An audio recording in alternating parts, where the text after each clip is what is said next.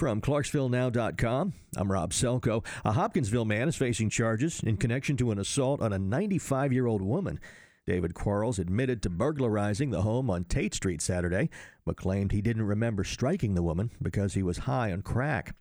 The government will run out of money at midnight unless a budget deal is passed. The Senate votes today on a 2-year bipartisan agreement that would boost domestic and military spending by $300 billion. Defense Secretary Jim Mattis. Today's congressional action will ensure our military can defend our way of life. The agreement doesn't provide funding for the proposed border wall with Mexico, so it may face an uphill battle in the House. A top White House aide has resigned after his 2 ex-wives accused him of domestic abuse. Staff Secretary Rob Porter denied the allegations, but since then, photos have surfaced showing one of the accusers with a black eye.